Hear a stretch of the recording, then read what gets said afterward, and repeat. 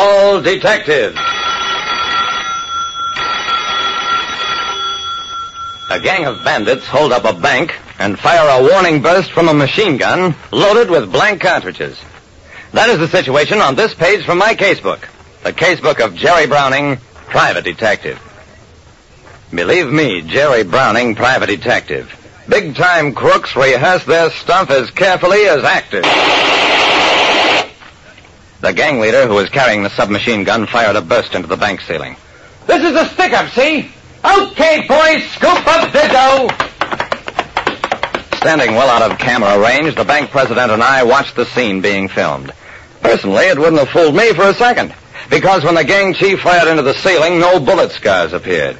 His machine gun was obviously loaded with blank cartridges. But a moment later, when the gang chief stalked up to the teller's window and slugged the teller with a blackjack, it seemed to me that he was carrying realism too far.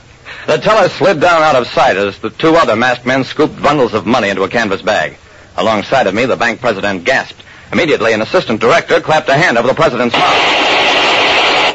With a final warning burst of phony gunfire, the bandits backed to the door and disappeared.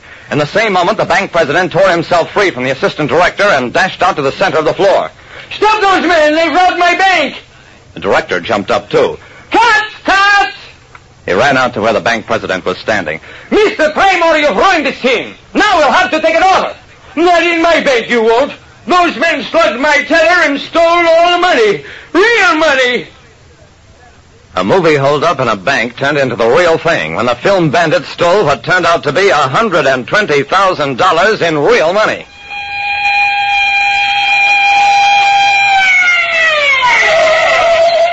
Up to that point, I'd been a spectator. Now the bank president remembered me.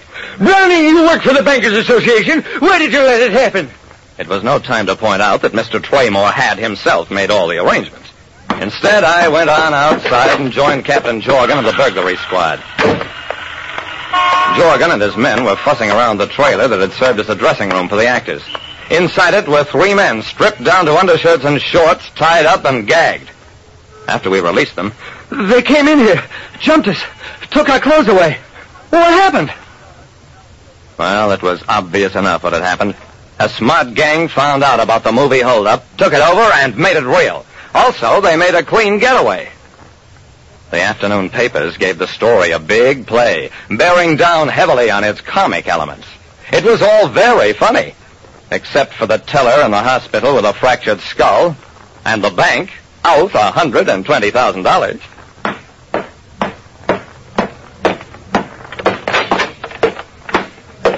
Henry Clay Williamson, head of the local Bankers Association, was a big, red-faced man with no sense of humor.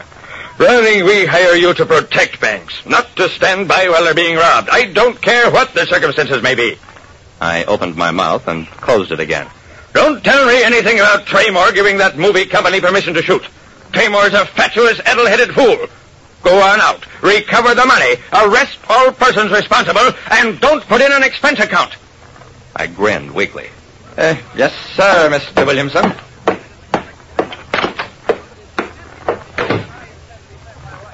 At the Seneca, the best hotel in town, I found the movie director, George Kalmus, packing his bags.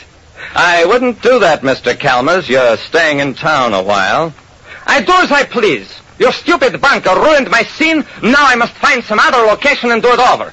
Sure. But not until that money is recovered. I have an idea your company may be responsible for what happened. By the way, just what company is it? Kalmus turned red, produced a card. Grandeur Productions of America, George Kalmus, producer-director. I put the card in my pocket. Fine.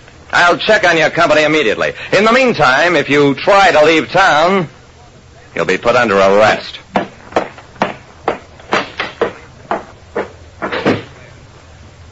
I made a call to Hollywood. Learned that Grandeur Productions was good for up to $10 million, and that George Kalmus was their fair-haired boy, or had been up until that morning. Now, I gathered, he was on his own.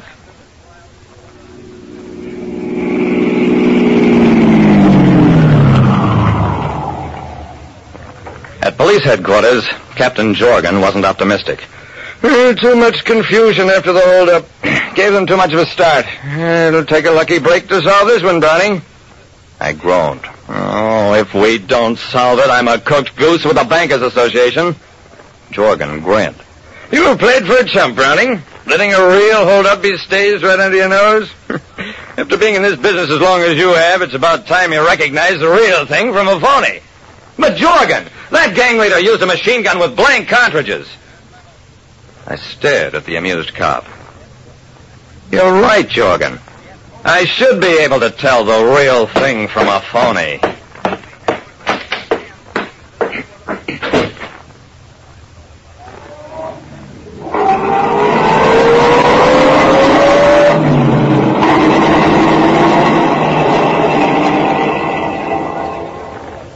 I went back to Kalmus, the director, found him sitting morosely in his room. Mr. Kalmus, if you don't help me solve this holdup, you're just as washed up as I am. Because your company doesn't want to hear about your troubles. Now, this assistant director of yours, the one who prevented Traymore from giving the alarm on time, what do you know about him? He is the son-in-law of the president of Grandeur Pictures. What else do you want to know? Nothing. Just forget I ever mentioned it. I was almost licked, but not quite. In a suite at a smaller hotel, I found the three actors who were supposed to play the bank robbers. I walked in on them, announced, "You're under arrest, charged with aiding in a bank robbery. Get your coats, we're going to police headquarters." Two of them got up meekly enough. The third mumbled something about getting his coat from the bedroom and tried to get out through the fire escape. When I finally got him downtown, he identified himself as Danton Caldwell, a bit player. For 2 hours, he claimed he knew nothing about the bank robbery. Finally wilted when confronted with a record of a previous arrest on the coast, admitted that he and a group of actors had planned the holdup. Before morning, police surrounded the hideout where the three amateur bank robbers were waiting for Caldwell to join them. He did, in a cell. How did I know the job was planned by somebody in the movie company? Because of that machine gun loaded with blanks. A gang of real bank robbers might take over a movie setup, but they'd provide their own weapons, not use prop guns. Yet, strangely enough, it was the prop gun with its blank cartridges that made the robbery succeed, that kept me from interfering. Like I said, I've seen some fine acting from big-time crooks, but I never met one yet who loaded a gun with any other purpose than to kill. It's only in the movies that they fire blanks and people fall down on cue. Listen next time to Calling All Detectives, mystery drama, mystery quiz, and a chance for you to match wits with yours truly, Jerry Browning, private detective.